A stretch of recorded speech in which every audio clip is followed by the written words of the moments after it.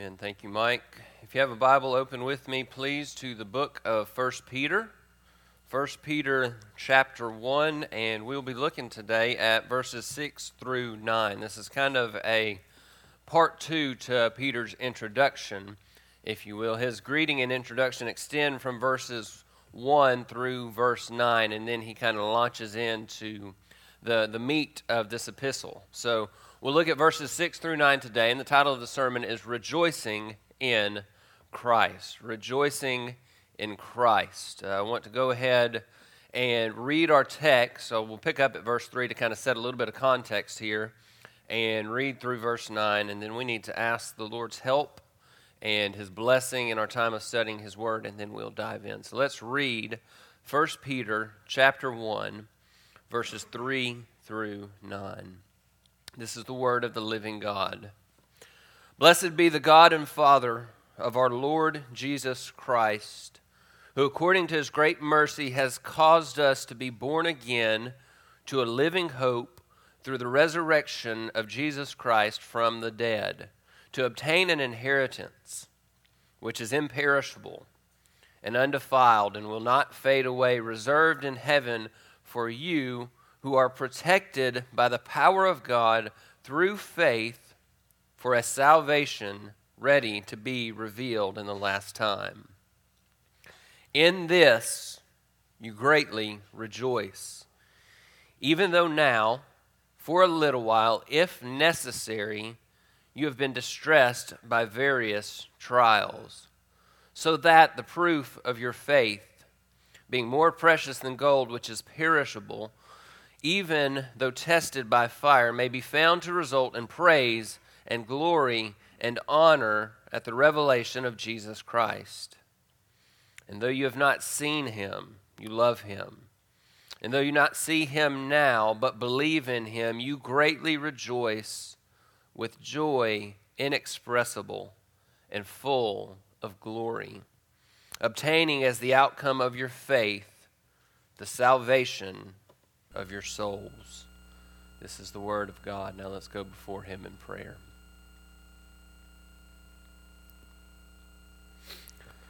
Father, we come to You, and Lord, it's in moments like right now that we are reminded of our weakness and frailty.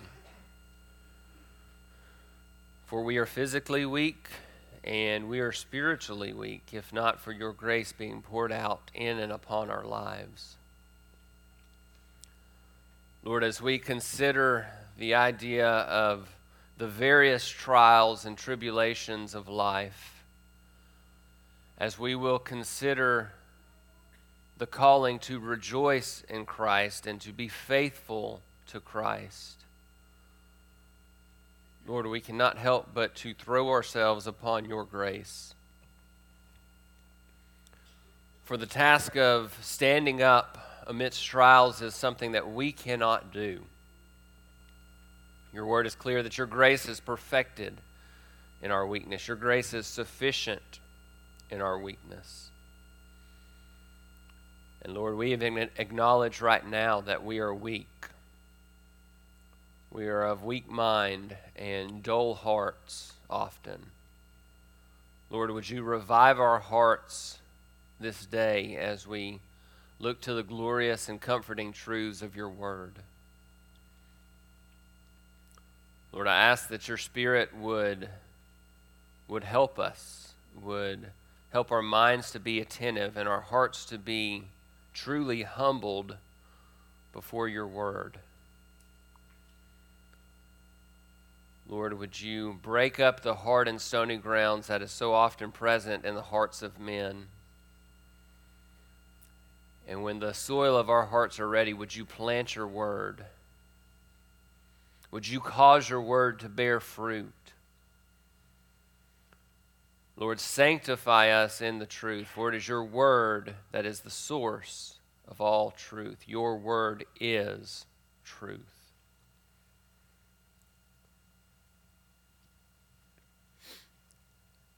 Lord, we are completely dependent on You to work. If Your Spirit does not move, then we have gathered in vain. Give us eyes to see and ears to hear and hearts that are eager and ready to receive and apply the truth. Lord, I pray that you would receive all honor and glory and praise in our time today. For you, O Lord, are worthy. You are great and greatly to be praised. I thank you for the hope that we have in Christ, a hope that does not disappoint, a hope that is sure and fixed and imperishable and undefiled, that is reserved and protected in heaven for your beloved. Lord, would you shine your truth in our hearts today for your glory? I pray in Christ's name, amen.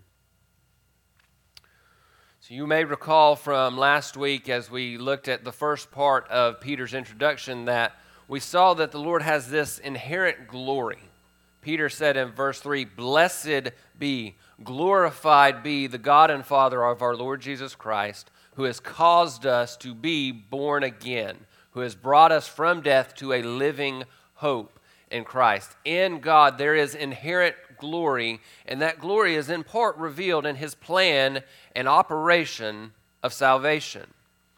The Lord is glorified in salvation. We saw that we have a glorious inheritance that the Lord has promised those of us who are in Christ. We looked at the salvation that these dear saints knew in verses 1 through 2. Peter lays out God's choice, his applying the work through the Spirit, the blood being poured out by Christ. We saw the glorious salvation that we as saints of God know. And when you couple that salvation with the glory of God in verse 3 and the inheritance of the saints that we have and looked at in verses 4 and 5, you have the undergirding power and strength behind saints enduring hardship. You recall that Peter is writing to suffering saints, to a suffering church, to various suffering churches, and he begins by reminding them of the Lord's glory and his goodness and his kindness in salvation. We do not suffer without hope. We do not suffer without strength that God supplies. We do not suffer in vain, for the Lord uses our suffering to conform us to the image of Christ. We suffer with hope because we have an eternal hope that will be ultimately and perfectly and eternally realized when the Lord calls us home to heaven. With that in mind, we move forward then to verses 6 through 9, where Peter gives this very clear exhortation. He says, "In this you greatly rejoice." He calls saints in all places, at all times, to rejoice in Christ, no matter the circumstances. We rejoice because we can see through this text and through other scriptures that the one who walks rightly with Christ through trial and tribulation proves the genuineness of their salvation. You are not saved because you endure trial, but you are able to endure trials because the Lord has saved you. Peter exhorts his readers to rejoice in suffering because suffering produces sanctification. The Lord uses trials to make us holy, to wean us off the cares and the desires of the world, to burn off the dross of the world, to give us a more eternal mindset, because that eternal mindset is how we resist sin and temptation. So Peter says, rejoice, stand firm.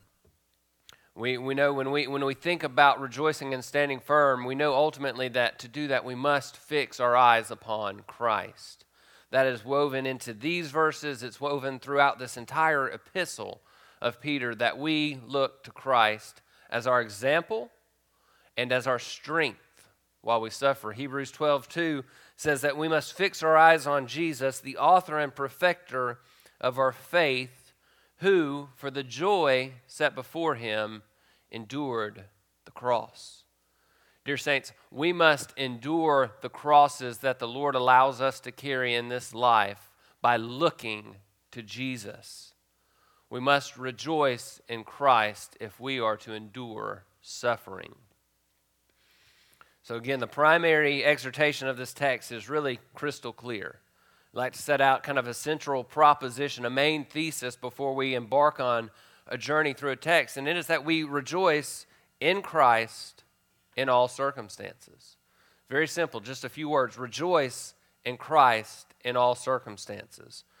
We know that there's a primary means to doing this. We know that we have a great high priest who sympathizes with us in our weaknesses, who offers us grace and help in our time of need. So we rejoice in Christ by looking to Christ and by remaining in Christ. Peter sets forth 3 exhortations, I think, of how we do this, why we do this, and then he kind of gives an ultimate summary in verse 9 where he talks about receiving our salvation.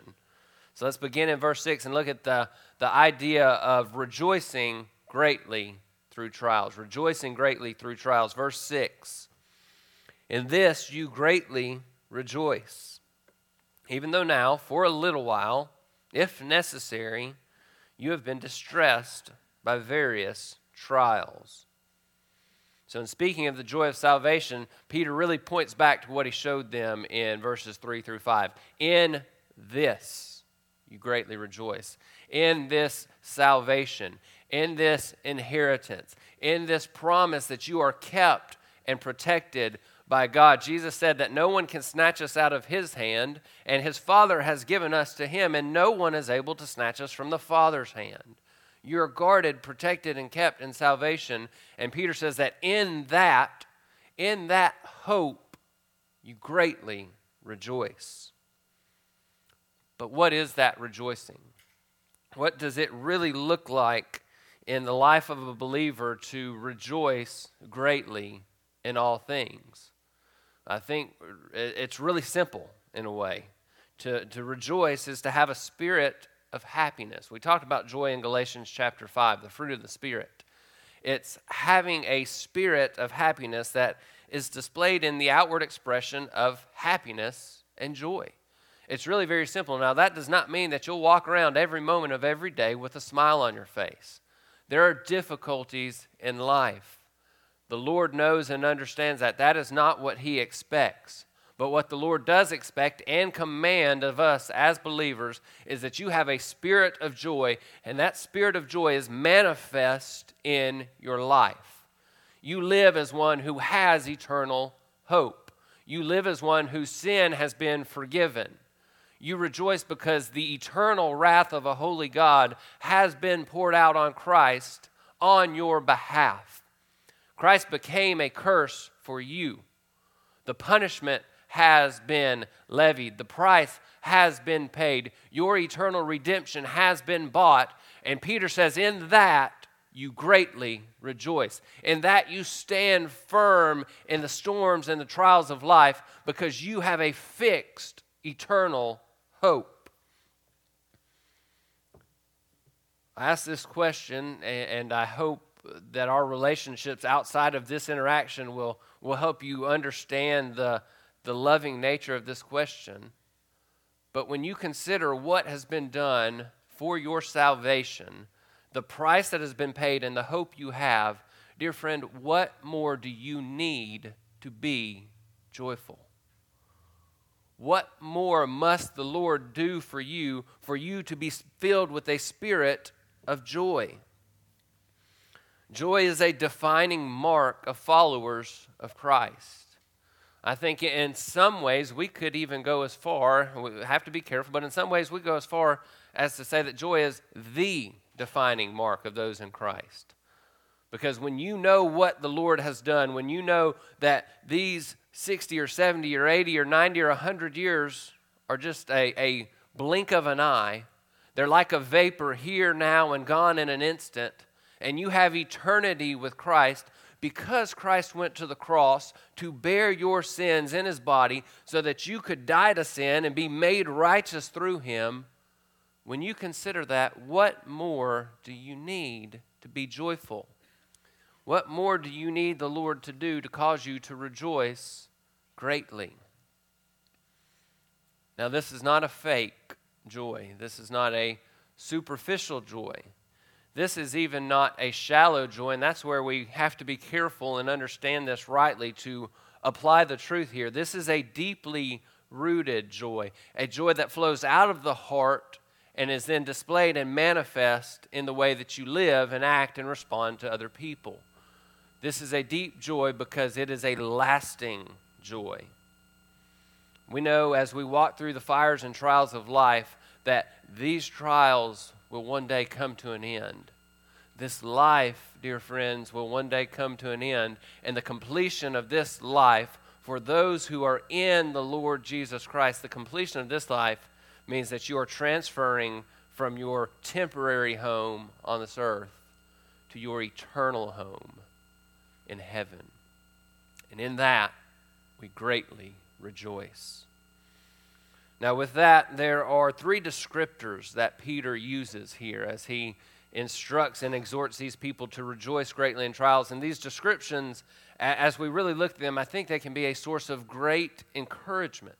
They can be a source of great strength as we consider the implications of what Peter says here. So he says, "In this you greatly rejoice, even though now for a little while." Now for a little while. Now, if you've ever walked through a trial, you can attest to the fact that as you are in the throes of hardship, you may have despaired and said, this trial is never going to end. And frankly and quite honestly, some of the trials of life will not end in this life. Some of the hardships that we suffer will be with us until the day that the Lord calls us home. But here, dear saint, what he says, these trials are now, and they're for a little while. This life is temporary. The feelings that we have as we suffer, I think, can be akin to what the author of Hebrews talks about when he writes of the discipline of the Lord. Hebrews 12, verse 11 says that all discipline for the moment seems not to be joyful but sorrowful. Yet those who have been trained by it afterwards, it yields the peaceful fruit of righteousness. As we suffer, the trials are not joyful, but are sorrowful. But as we walk through trial and tribulation, we know the nearness of God. If we are walking rightly with Him through hardship, we know the nearness of God in a way that you would never know the Lord had He not brought the trial into your life. So while it's not joyful, the fruit that suffering yields is a nearness of God that you cannot experience otherwise. So we must cling to the Lord through trials. We must know that when we are at our weakest, when our strength is completely failing, the Lord never grows weary. The Lord never leaves your side. And this suffering is but for a little while. It's a short, fixed duration, fixed and known only by the Lord. You don't know how long it will last, but the duration of your trial is fixed. Your suffering will come to an end. Peter doesn't stop there. He continues, "In this you greatly rejoice, even though now for a little while, if necessary."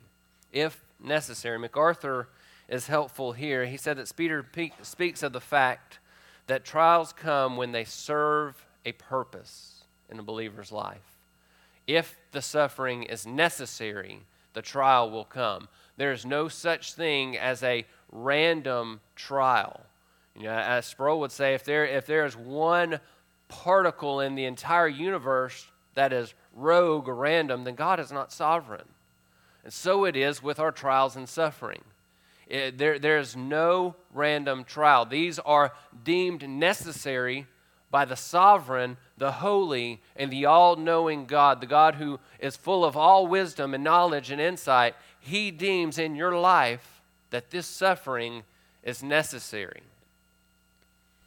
So what are some of the purposes? Why are trials necessary in our lives? Well, we could go person by person and probably find a trial in your life, and if we took a long enough time to discuss, we could get to the root of maybe why the Lord is bringing this. Sometimes we can't. but there's some overarching principles in Scripture of why trials are necessary. Think about Paul in 2 Corinthians chapter 12 when he wrote of that thorn in the flesh. We see that the purpose of his trials were to humble him. So trials humble us. Trials show us our weakness. Trials show us that when our strength fails, the Lord's strength never fails. His strength is perfected and sufficient in our weakness. We can also learn that trials serve to enhance our ability to worship and rejoice outside of circumstances. In Job 121, Job said, "The Lord gave, and the Lord has taken away. Blessed be the name of the Lord."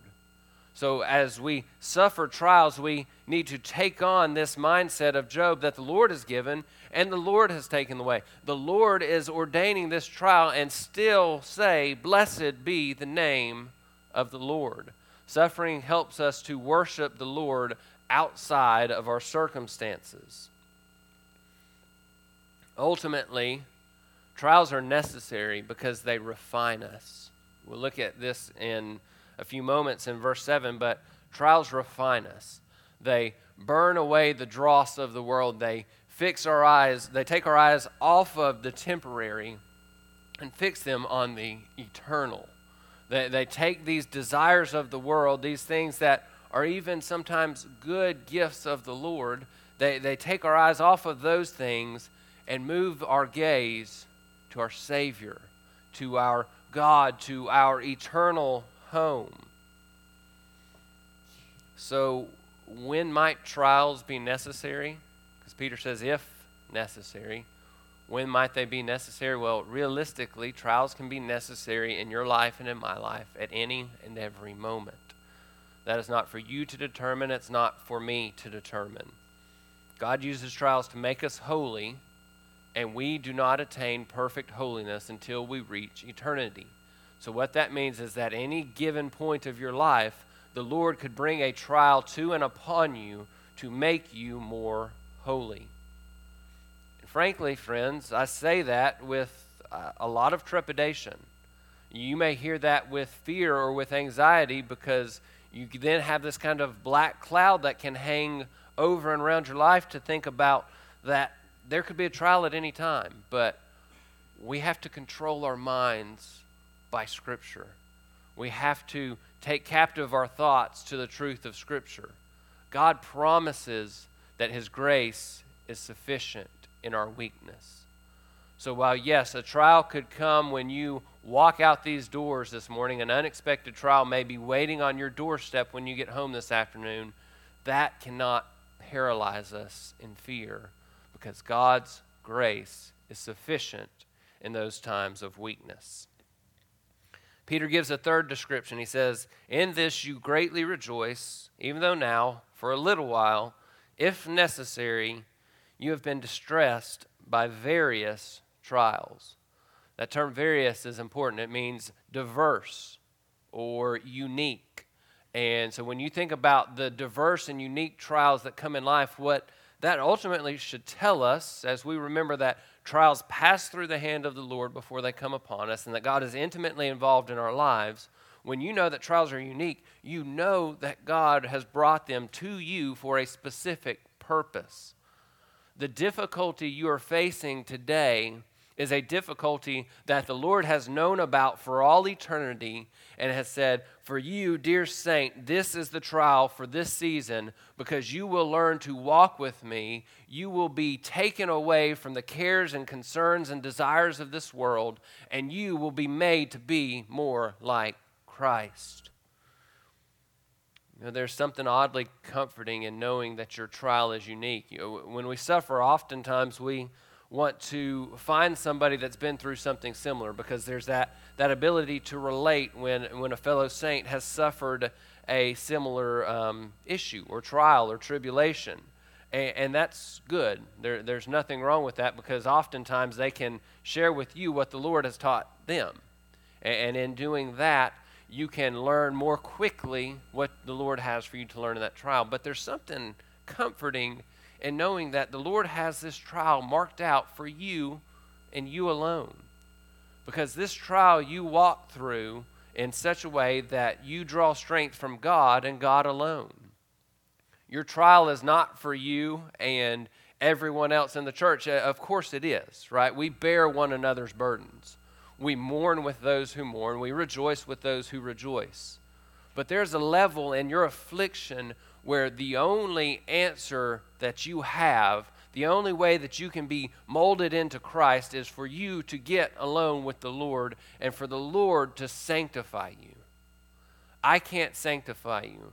Your spouse can't sanctify you. Your best friend cannot sanctify you. Only the Lord can do that, and that is His ultimate purpose in our suffering, is to make us more like Christ.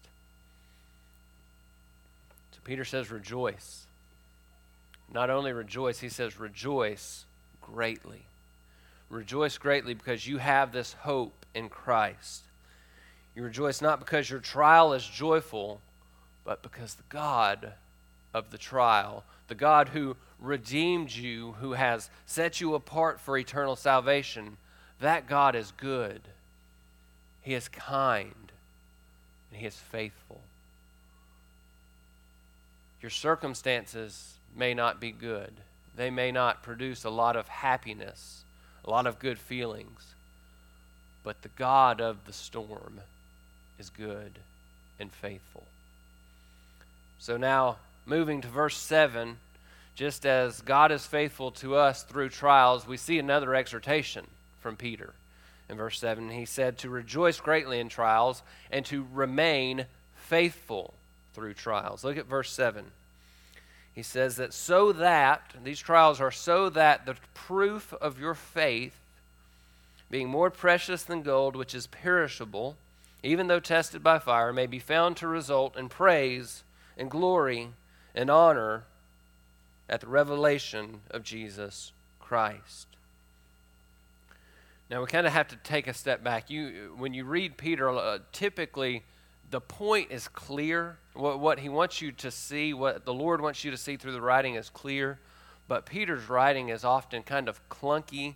He's not often concise. He writes really long sentences with a lot of commas and when it's translated to English, and it can be difficult to understand at times. And so I want to slow down and think about what's going on right here. It's clear that there's a comparison. There's an illustration here. He talks about our faith being more precious than gold. The gold is refined by fire, and our faith is likewise refined in a sense by fire. So the illustration is clear, but kind of getting from A to B to C in this illustration to some application and implications, we've got to slow down. We've got to think and reason through what is being said here.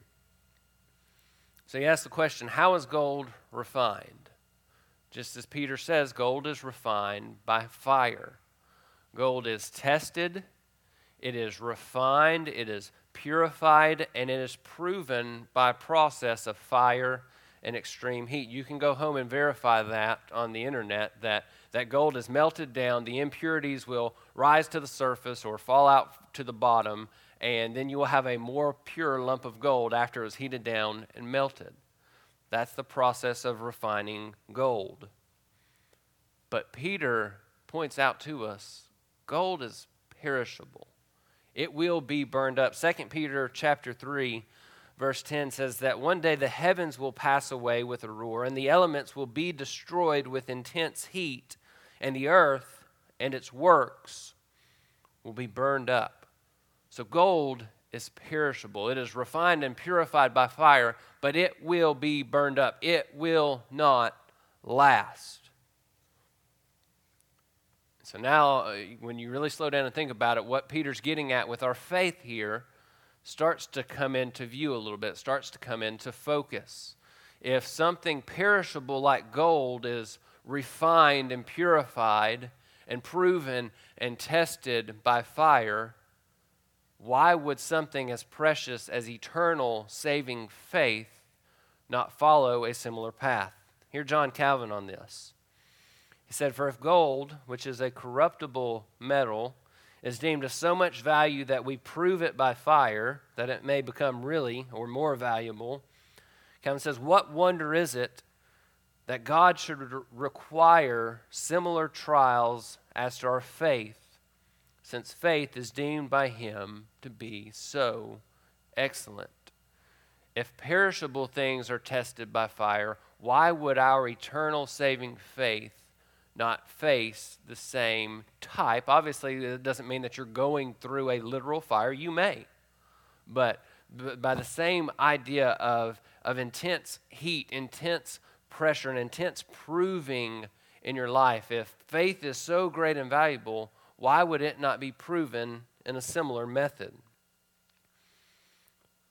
So we ask the question then, why in regards to believers, would the Lord take something that is so precious to him, his people, his redeemed people, why would he take something so precious to the proving fires of trials?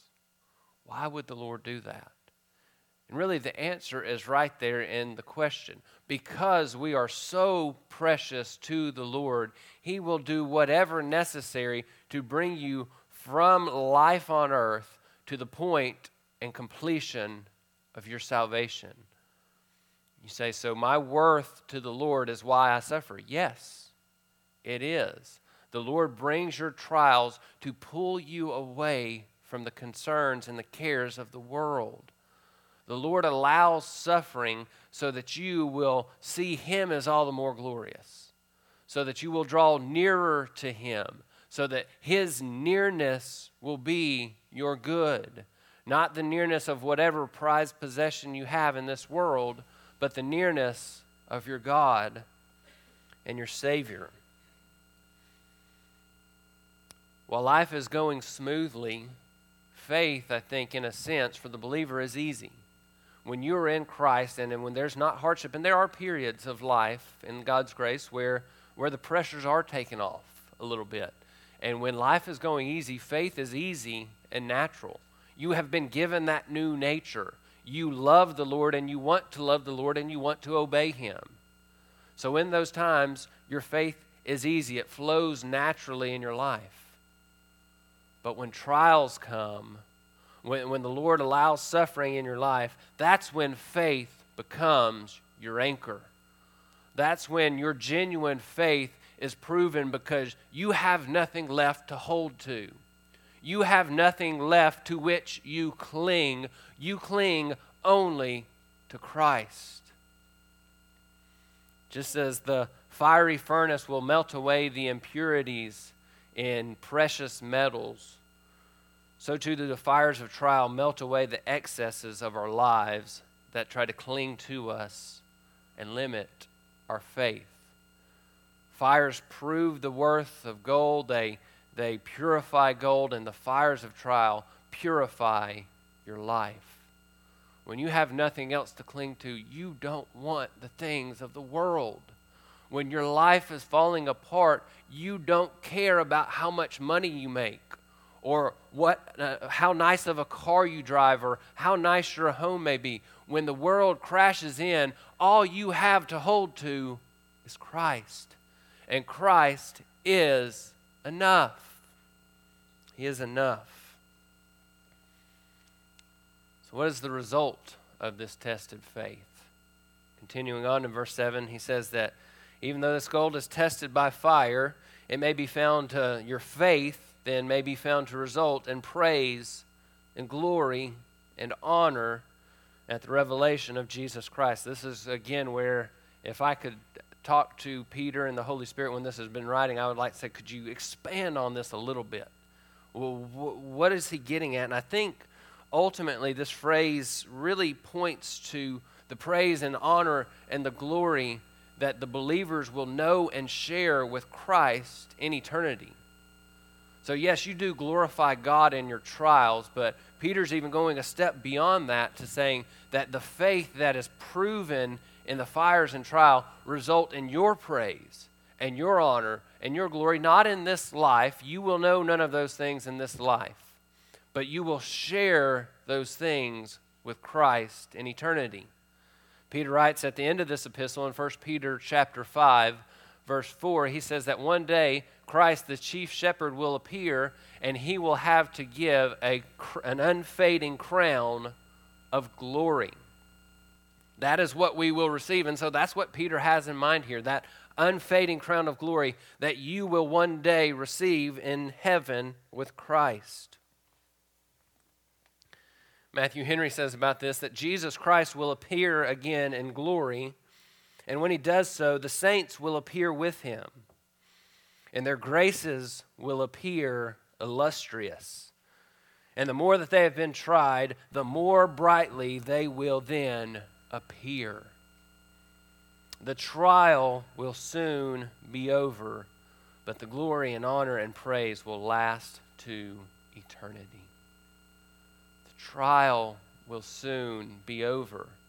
Now, soon might be 80 years, but 80 years is but the blink of an eye in regard and in respect to the millions of years in eternity that you will spend with Christ. The trial will soon be over, but the glory and honor and praise will last for eternity. So, friends, we must remain faithful in trials. You feel the pressure. You feel the tumult in your life, in your heart, in your stomach. You feel the tension and the hardship. But dear friends, remain faithful. Stand firm. Peter continues on. He kind of follows this progressive and logical path. He said, rejoice greatly through your trials. Remain faithful through your trials. And then reveal your love through trials. Reveal who you love as you walk through the fire of trials. Look at verse 8. It says, and though you have not seen him, you love him. And though you do not see him now, but believe in him, you greatly rejoice with joy inexpressible and full of glory. What is the undergirding strength to our stand in times of trial? What is it that builds up our faith and proves and increases our faith as we walk through trials? Well, surely it is God. It is the Lord. It is his grace. But in return, our side of that equation is that we love him, that we are driven by love for our Lord and Savior. If you do not love the Lord, if you do not have a growing and increasing love for the Lord, when the trials of life come, you will crumble. You will collapse because you don't have an anchor. You cannot increase in faith in that which you do not love. Now, in thinking about the idea of love, we have to, I think, consider some of the context here and consider who is writing this epistle.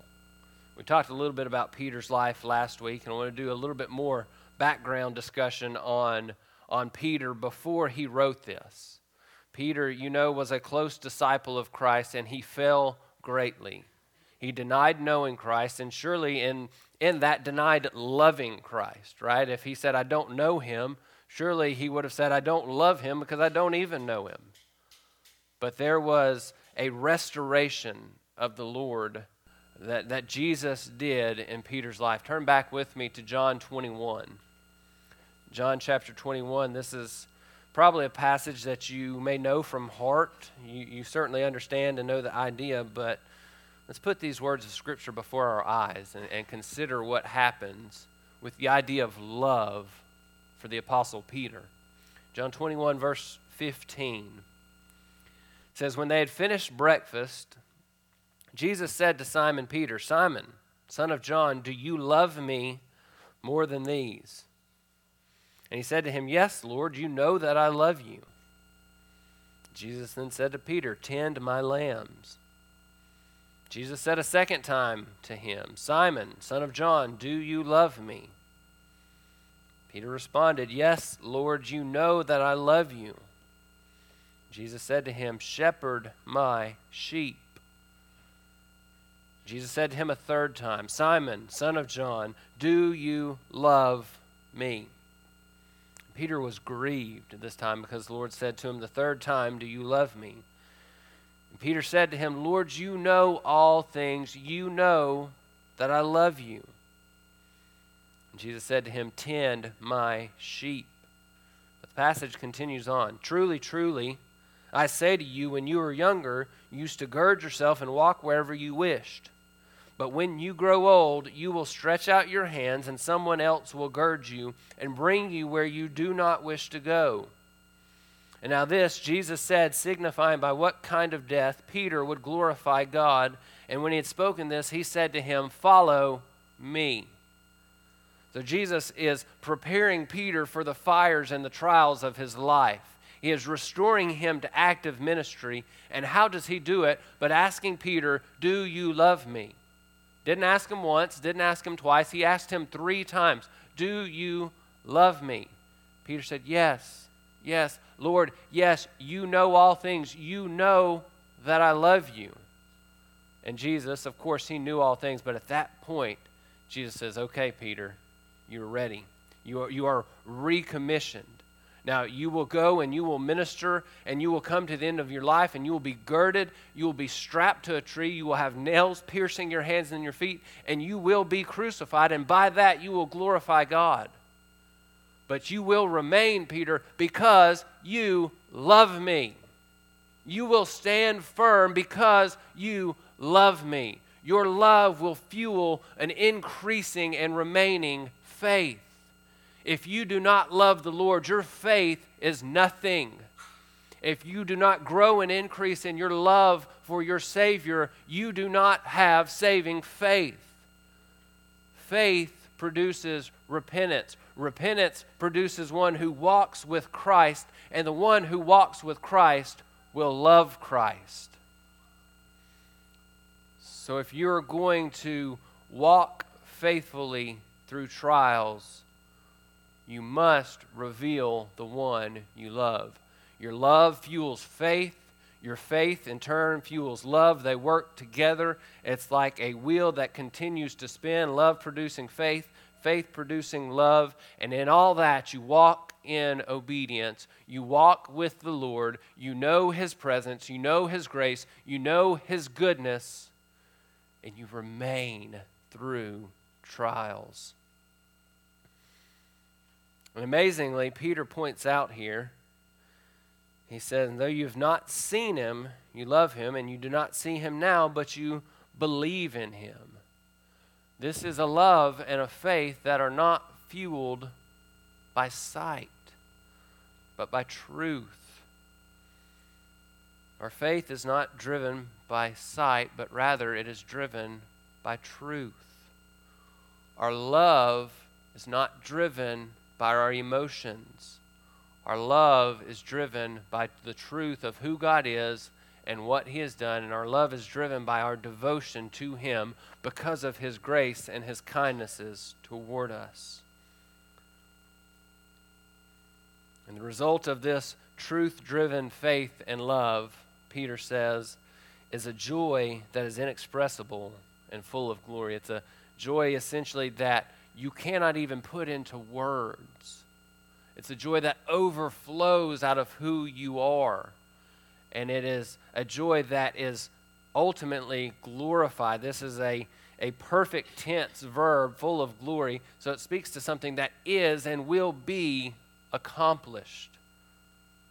Your joy is being accomplished by the Lord. Before we move forward, I'll just say this kind of in way of application. We must do our part to fuel this faith and love for the Lord. Faith in and love for the Lord. The fuel of this is to consider what has been done for you. And yes, you can sit alone in the quiet and just think about what Christ has done, and that's good, and you should do that. You should consider the graces of Christ in that way.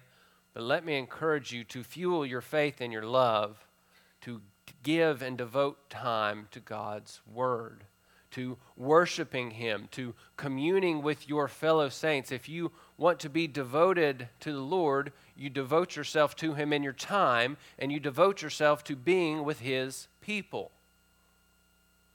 So we must do our part. The Lord will supply the grace and will grant the growth, But we must do our part. Spend time considering what the Lord has done for you. Consider the grace that you know in Christ. Consider the good news of the gospel, that the holy and only Son of God came to the earth. He laid aside these privileges of glory that were his. He came to the earth. He took on the form of a human, the humans that he himself had created. He lived that perfect life, sinless perfection, perfect obedience, only to go to the cross. He went to the cross to bear your sin. He went to the cross because you deserve eternal punishment. He went to the cross because there is a price to pay for sin, and he paid it. He drank the cup of God's wrath. He drank it down to the very dregs. He drank it down to every last drop.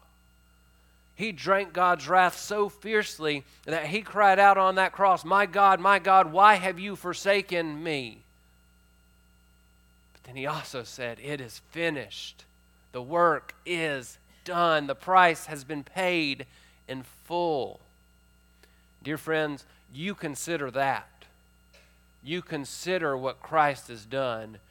And if you have the Holy Spirit of God living in your heart, it will fuel love for and faith in Christ.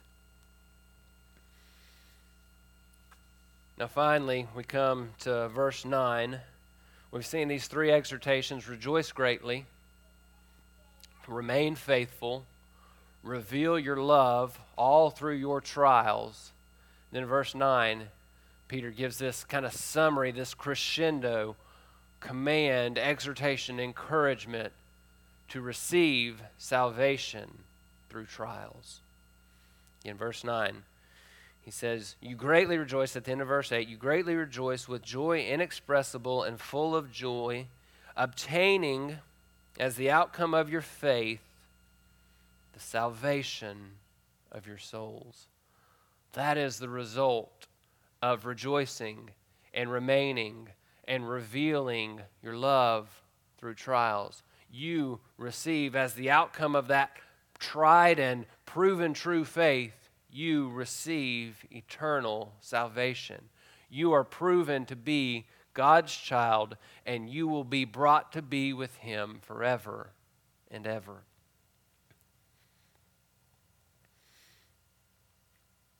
Just kind of summarize and skip to the end.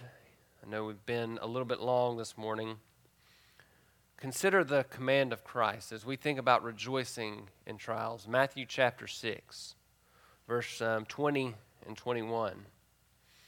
Jesus said there, "Store up for yourselves treasures in heaven, where neither moth nor rust destroys, and where thieves do not break in or steal.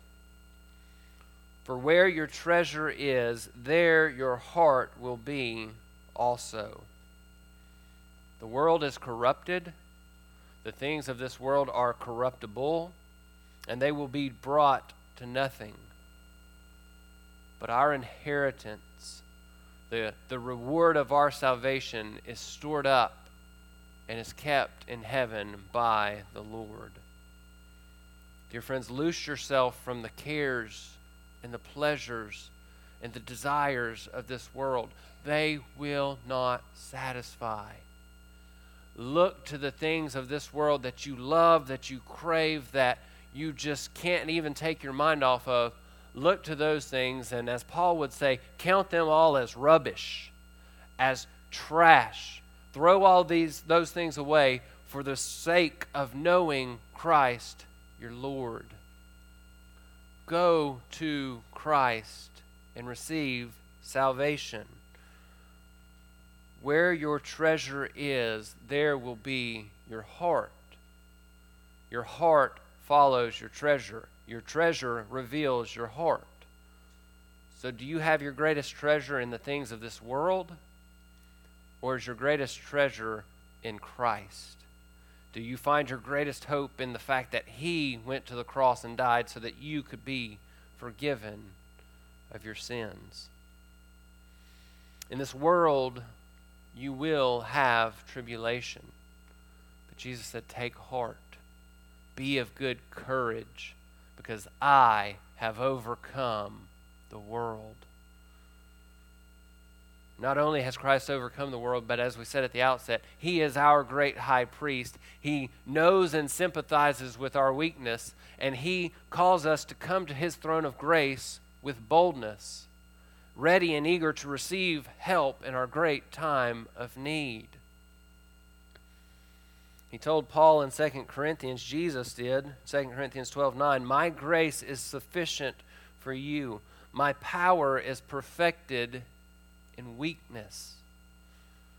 Peter then responded, and may this be our hearts.